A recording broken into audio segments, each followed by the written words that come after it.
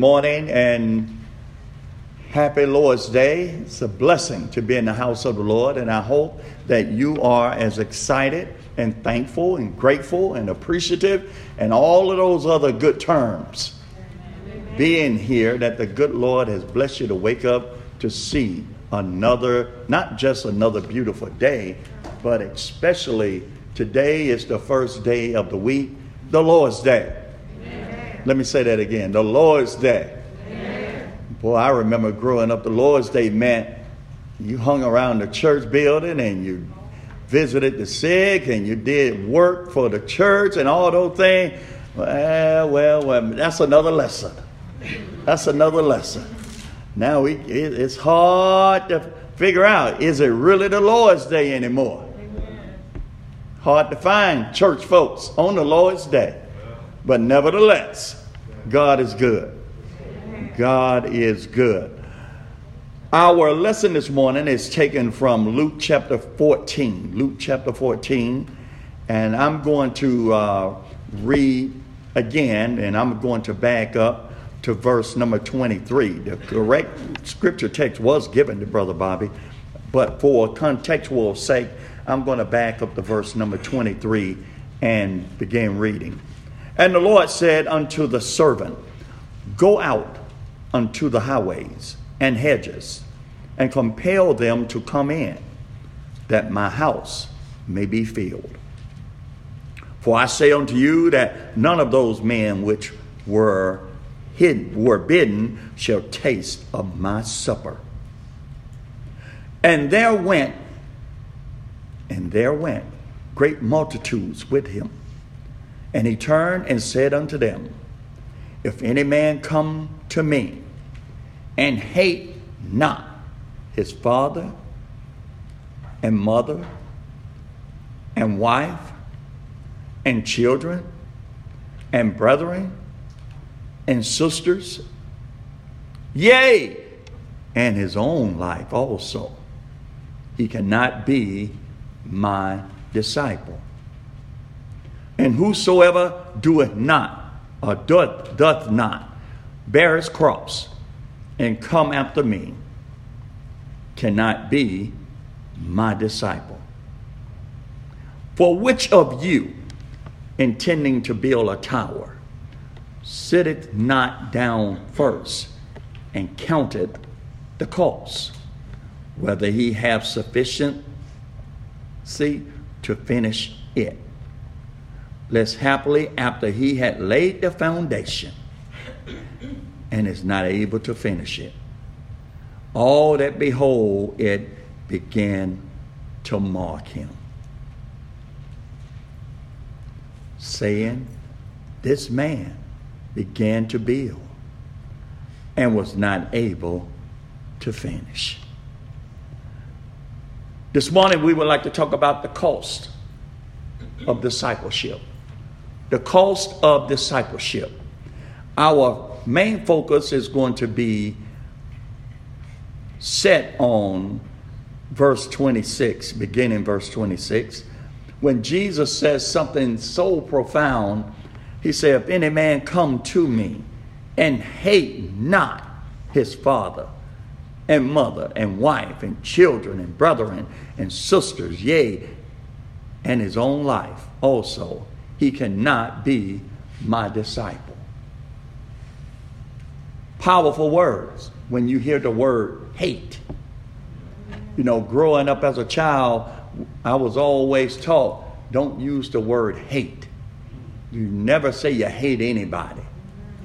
That's how I was brought up. Now, I don't know how you were brought up, but I was brought up being told not to ever use the word hate toward anybody. The only thing we as Christians should hate is sin.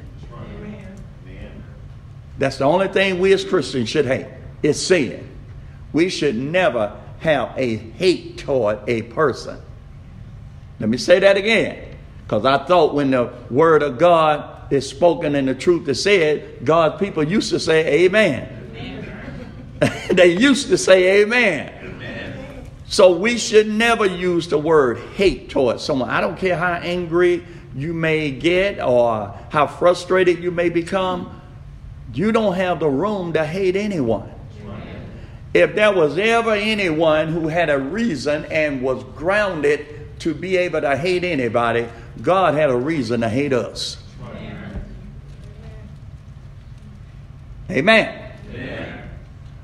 So following the statement that we must hate our father and mother, Jesus relates a metaphor about a man who builds a house without first counting the cost.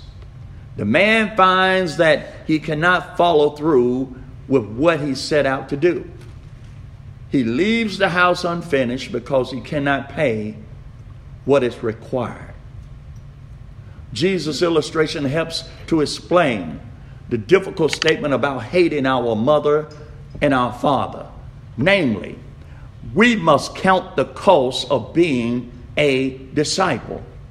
There is a cost. Let me say that again. There is a cost. And that is the point of this whole context. There is a cost. It may not be based upon financial monetary value, but there is a cost to be a disciple of Jesus Christ. In order to be a disciple, we must be willing to give up everything for Jesus. Let me say that again. In order to be a disciple, we must be willing to give up everything for Jesus. Amen. Following Jesus requires commitment and faithfulness, even if our parents choose not to follow the Lord. Even if our sisters and brothers choose not to follow the Lord. Even if it boils down that our own children are rebellious and refuse to follow the Lord. To be a disciple of Jesus Christ, there is a cost. And let me tell you something. Don't be fooled into thinking sometimes this cost is painful.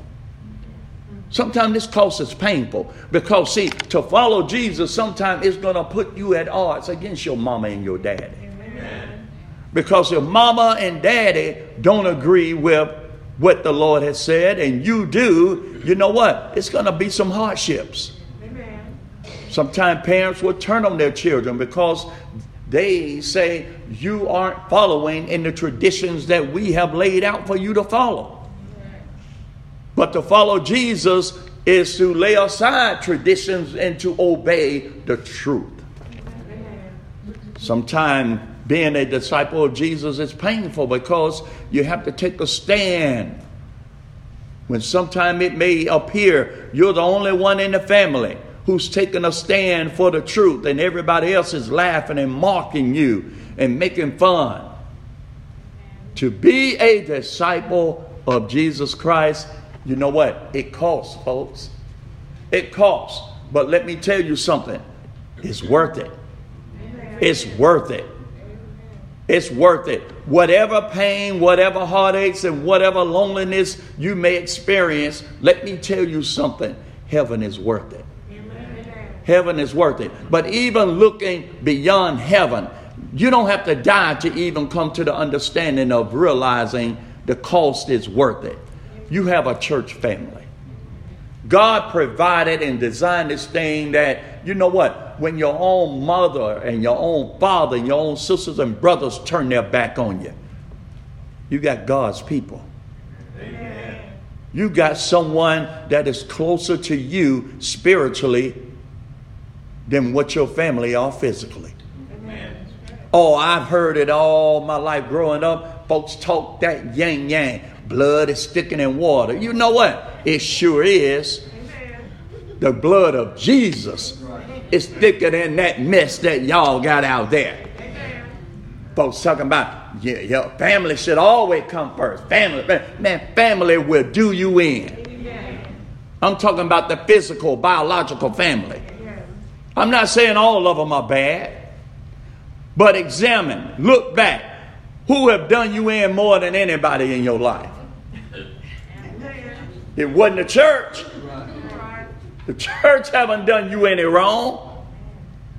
And then family members have a tendency sometimes, they feel they could do you wrong, but still, well, you should understand, we family.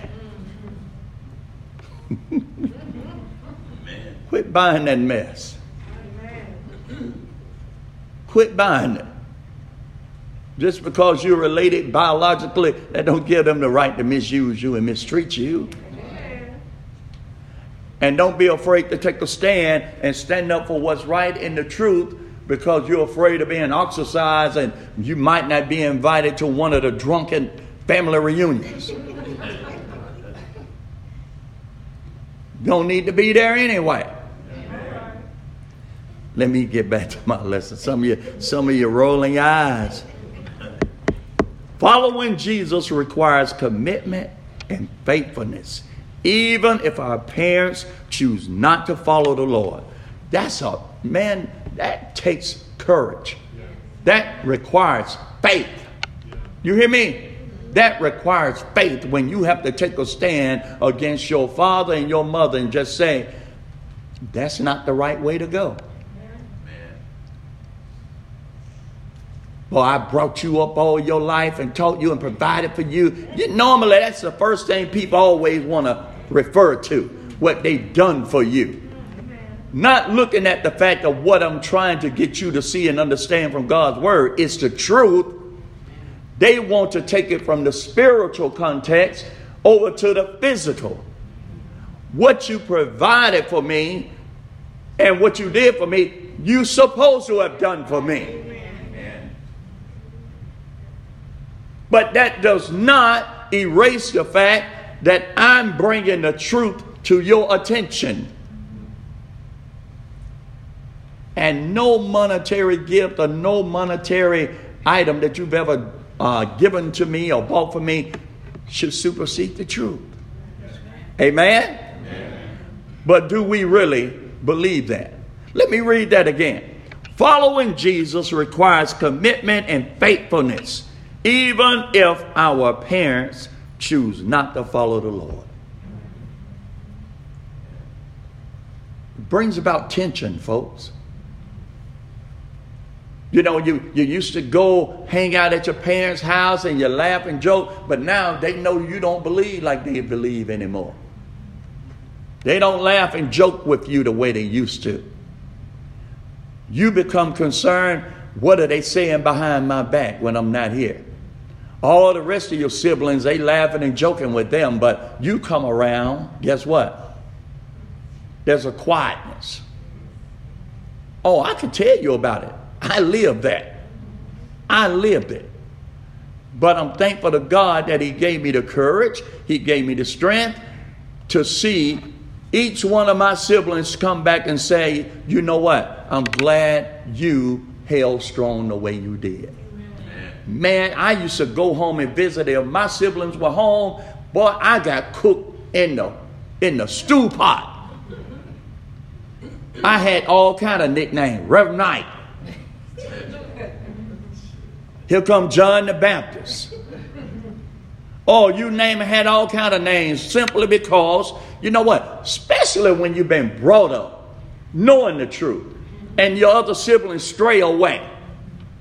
And they have made up in their mind they don't have no intentions anytime soon coming back.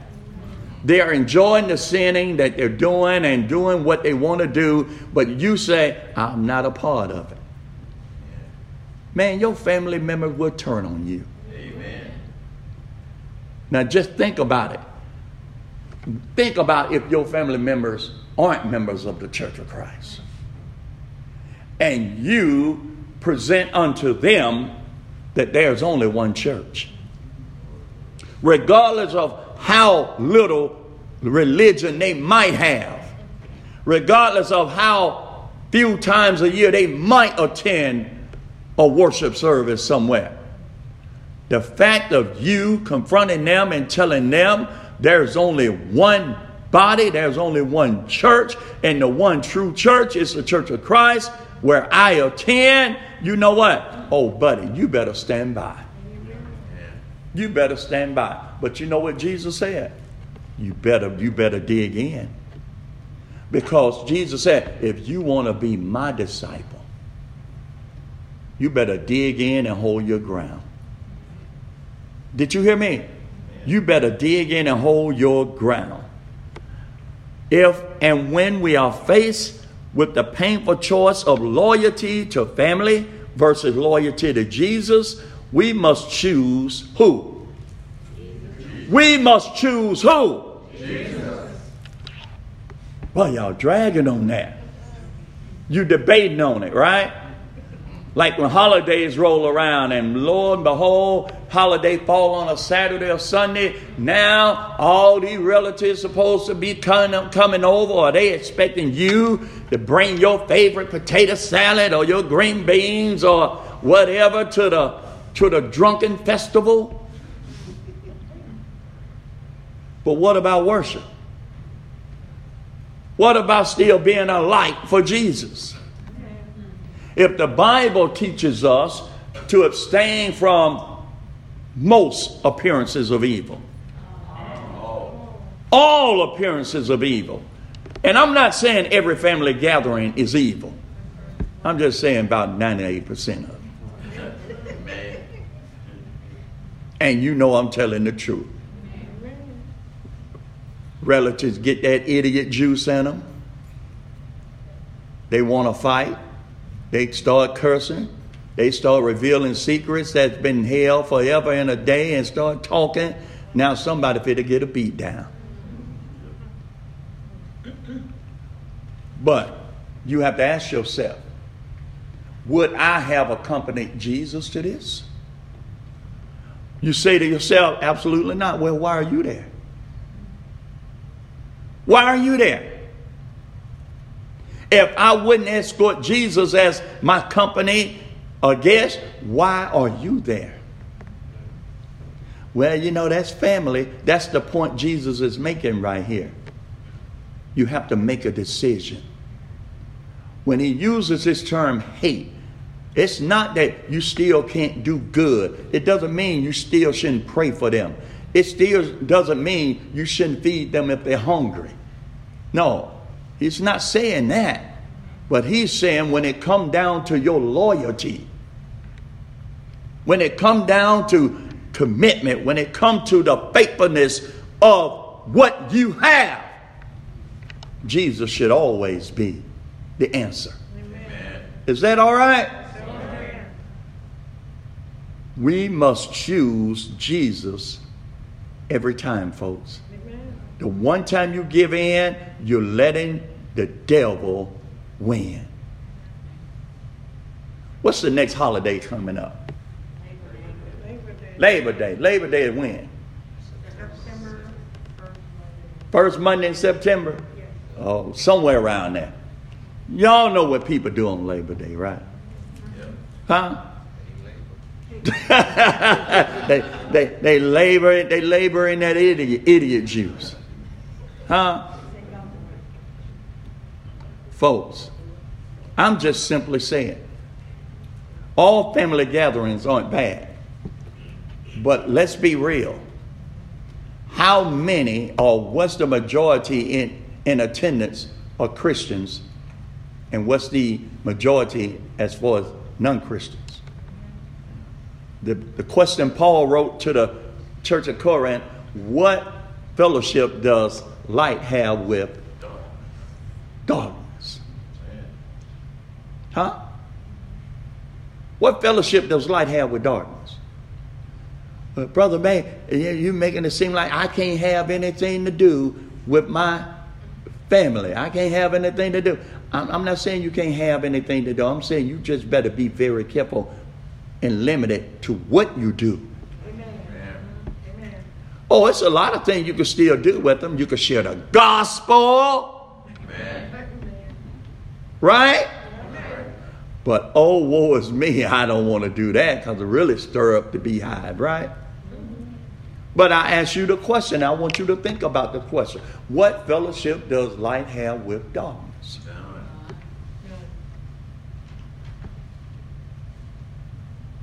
Do you understand what Peter said, who we are as Christians? He said, we are a chosen generation. When you reflect back when God entered into the covenant relationship with Israel.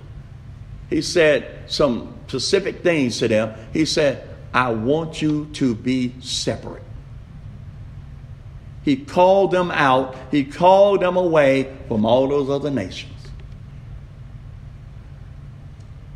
Same principle, same application. When Paul said, come ye out from among them, be ye separate. Is that not the same thing? I don't care what they are out there doing. You are in a covenant relationship with me. I am your God, the only one true God, and you serve me, I'll take care of you. What got Israel in a lot of trouble? A lot of the men in the camps, they started looking over into the other heathen camps. And man, it was like, am I seeing what I think I see? Did she just do? Are they doing? And guess what? Next thing you know, they're tipping over there. How many times did Israel find themselves given over? God gave them over to bondage because they sinned against God. They went outside of where they should have been.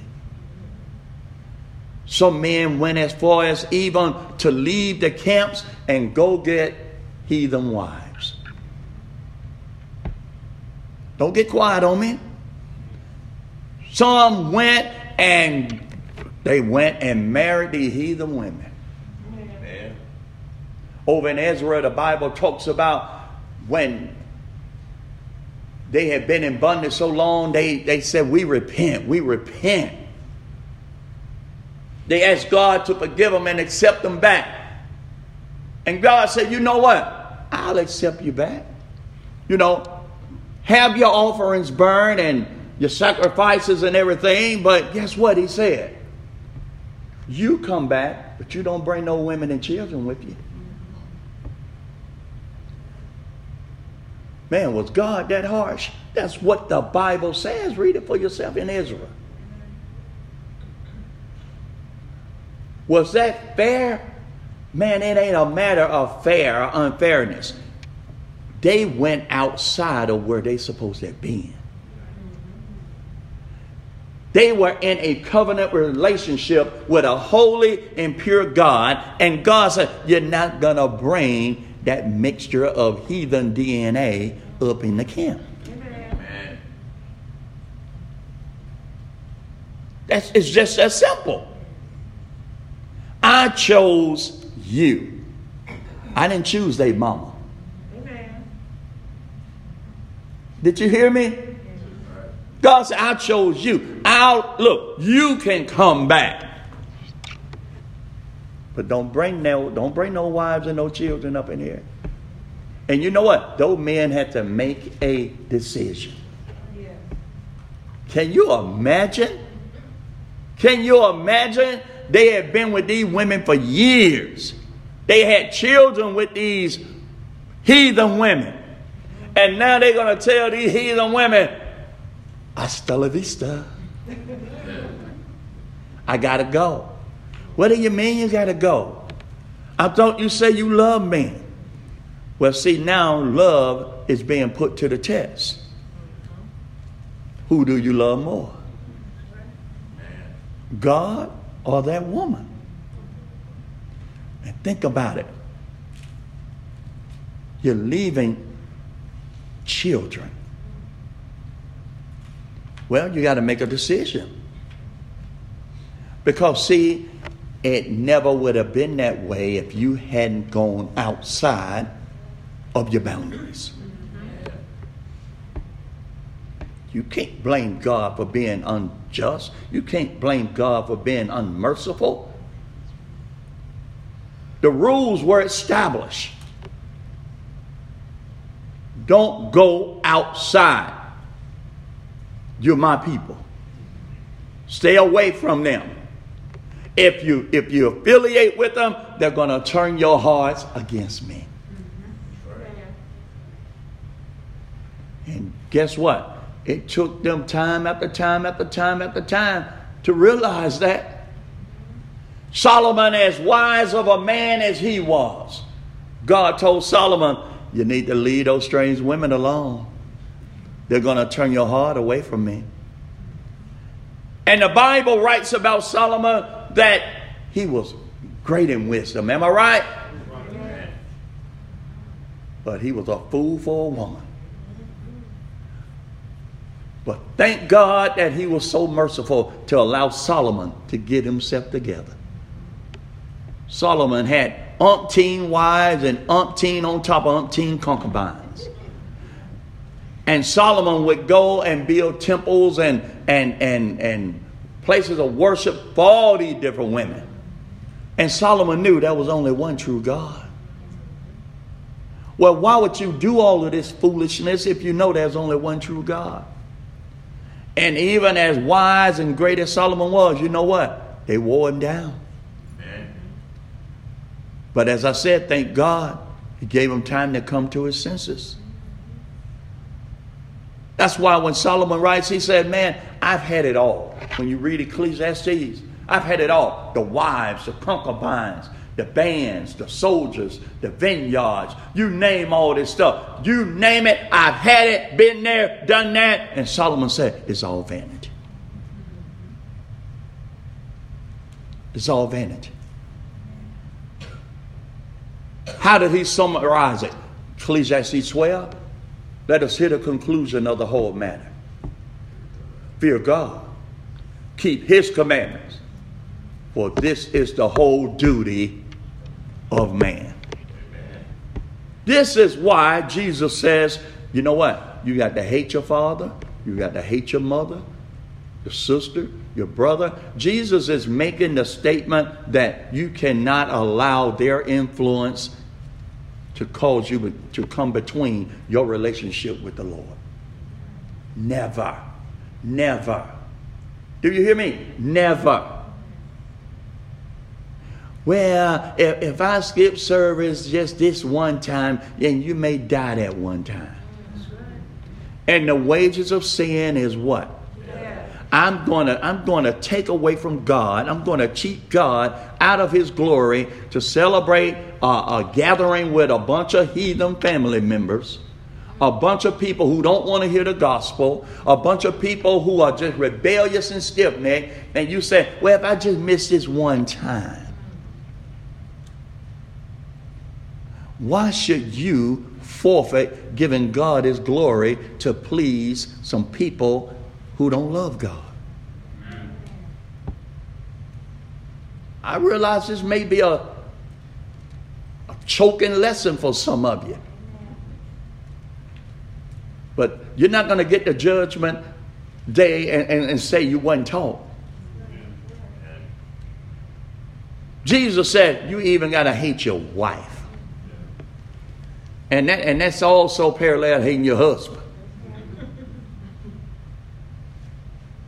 But your husband should be leading the right way. Whoa, well, I know I'm going to go into some murky water right here, Reggie, but you know what?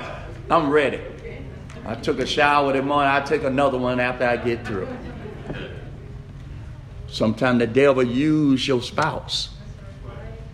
I'm not saying your wife is not a nice person. I'm not saying your wife is not a good person. But I'm saying the devil use your spouse a lot of time. And that's why some men don't step up. That's why some men don't serve. That's why you can't find some men to help do anything around, because their wives are being used by the devil. And the devil telling their wife, tell him to come home. He might mention, well, I'm going to hang around and this and that. And you ain't got to say that. You just give him that crazy look.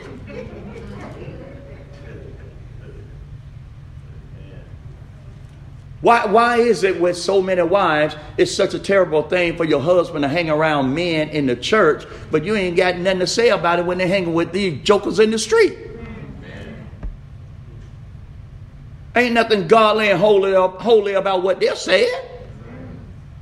Matter of fact, it's mostly ungodly what they're talking about doing. I'm not saying your wife isn't a nice person. I'm just saying a lot of times they let their guard down to be used by the devil. And man, Jesus said, you got to hate her. In other words, whatever it is you're called to do, you better step up and do it.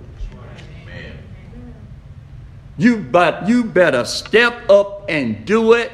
I don't care whether she like it or not in many instances.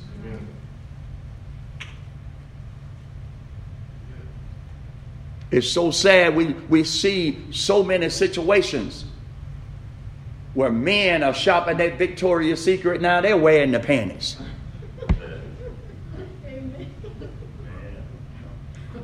Wife say this, he jump.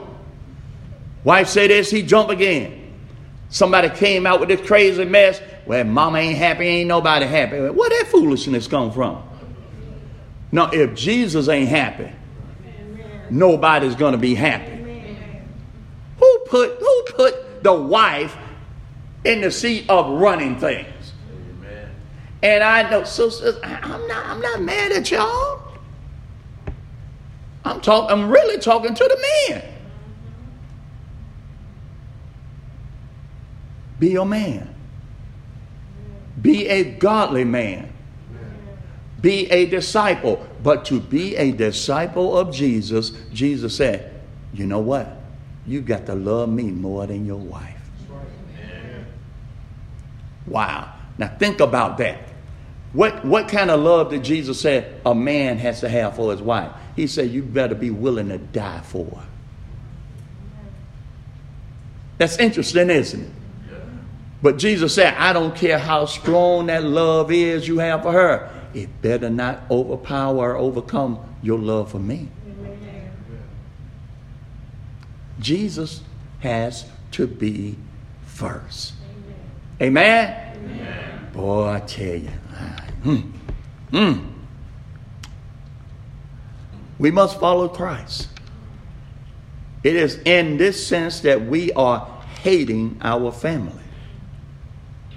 Not that we still can't help them. Not that we still really don't love them and don't pray for them, but we're not supposed to allow them to come between our relationship with God. Amen. Jesus' command to hate father and mother requires us to prioritize our relationship with Jesus over our relationships with our parents, siblings, and other family members. That's what he's talking about here. So I ask you in closing, who do you love this morning? Huh? Who do you love? What are you willing to put before the Lord? Oh, I know, family. When it's all said and done, when the world and turned on you, when the world and beat you down and everything, folks say, it's family you're going to turn back to. You know what? That ain't always true. Because sometimes the worst beating in the world come from your family. When all is said and done and people have done you wrong, you know who you need to know you can turn to? The church. The church.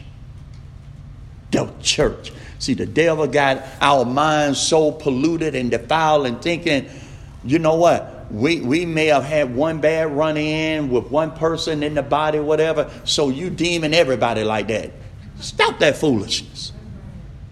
The church has never done anything wrong to you. God has never done anything wrong to you. You can't say that about anybody in your family. Can you? You cannot even make the comparison. So stop putting a bad name on the church, acting like, oh, well, you know those folks in the church. No, I know those folks in your family. They're not interested in going to heaven, and you'll go to hell with them.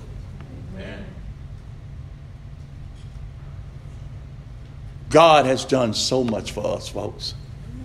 So please don't leave saying, Brother May is trying to coerce us into becoming a cult or whatever. No, I'm simply telling you what the Word of God says. You can read it for yourself.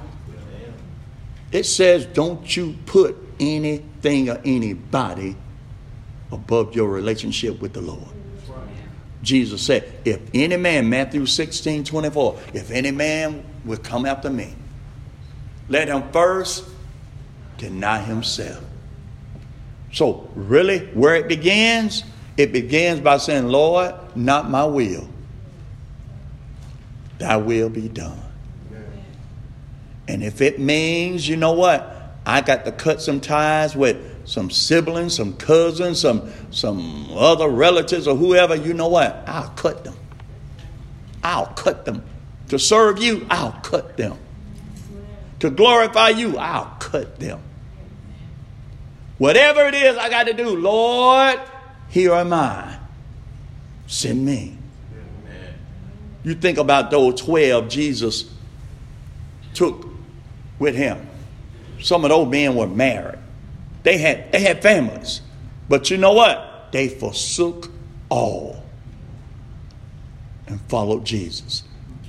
Did it bother them at some point in time? Yes, it did. It talks about it. They held a meeting one time. They wandering from here to there, from here to there. Because here's the thing, folks. Jesus didn't have no physical address down here. He didn't have a house. Remember, he said foxes have holes and birds of the air have nests. But the Son of Man has no place to lay his head. These men got tired. They got tired of wandering from place to place. Every time they went somewhere, we borrowing this. We got to ask for that. So they got concerned one time. They held a meeting. They said, well, I'll go talk to him. But the Bible said Jesus already knew the intent of their heart. They said, Lord, we have forsaken all to follow you. What's in it for us? Jesus said, man, do you not understand? I'm paraphrasing this. You haven't given up anything that I can't restore back unto you far greater than what you already had. Do we understand that? Sometime we hinder God from blessing us because of folks we won't cut loose. You got sin in the camp.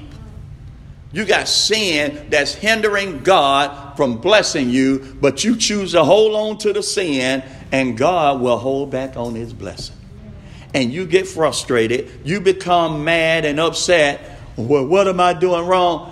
What fellowship does light have with darkness?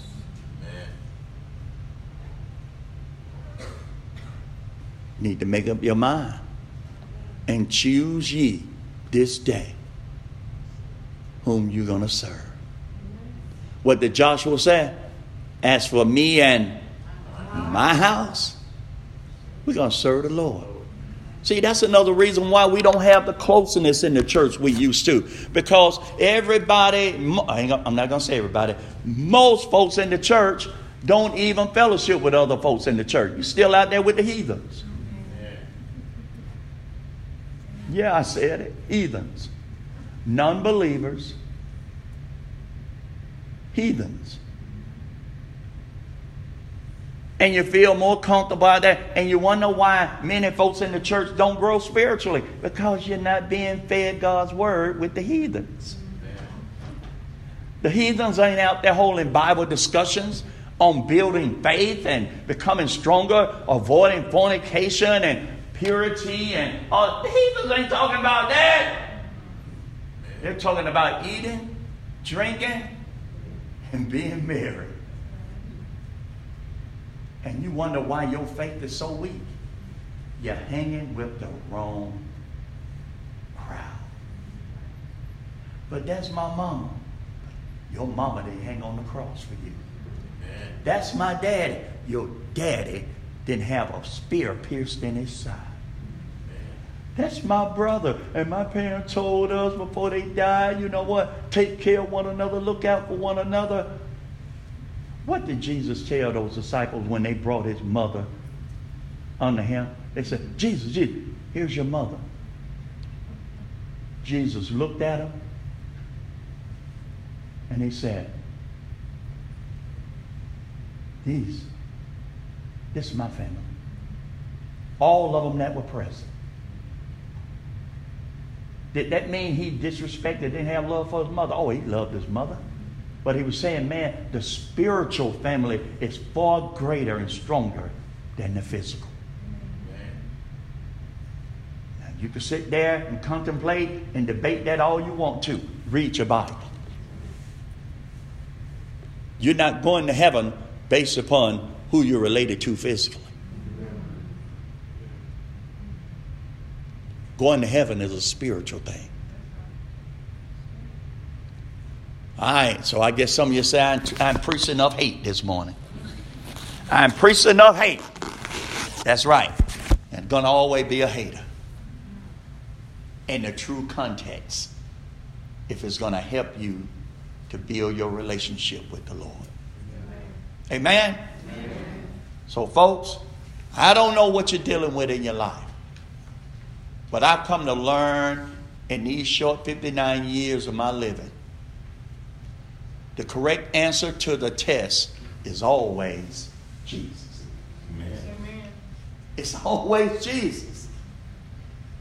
We sit and we ponder and we scratch our head trying to figure out, and the answer is Jesus.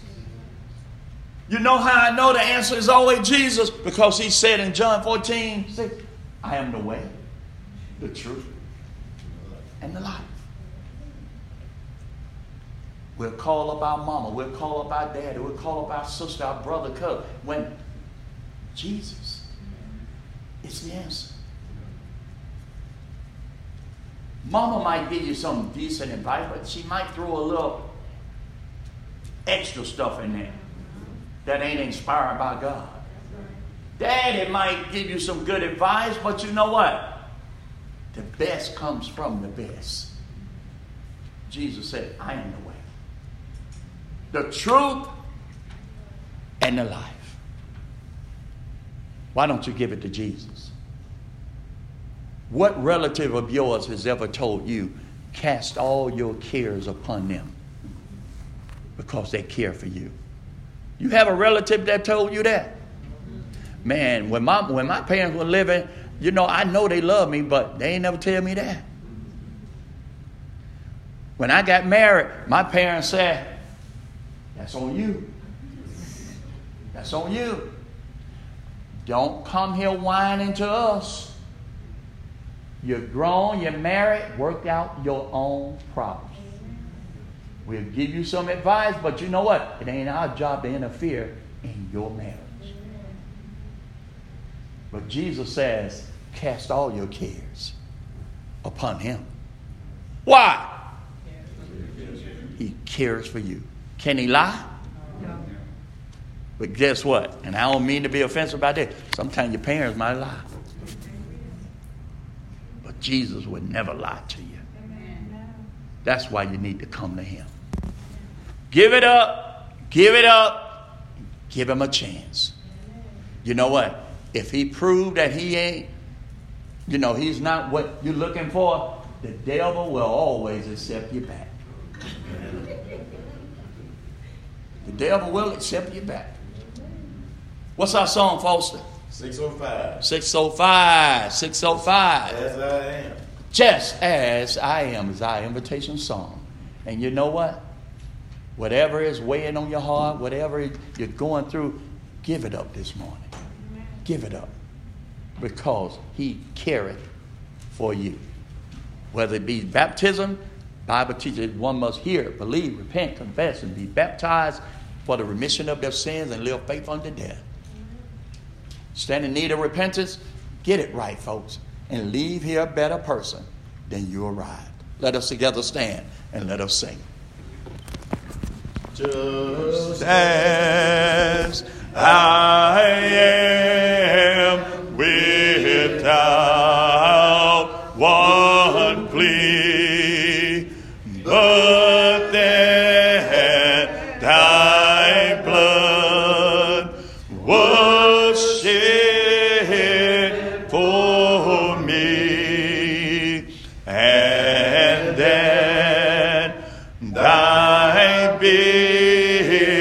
is me to thee, O Lamb of God, I come. I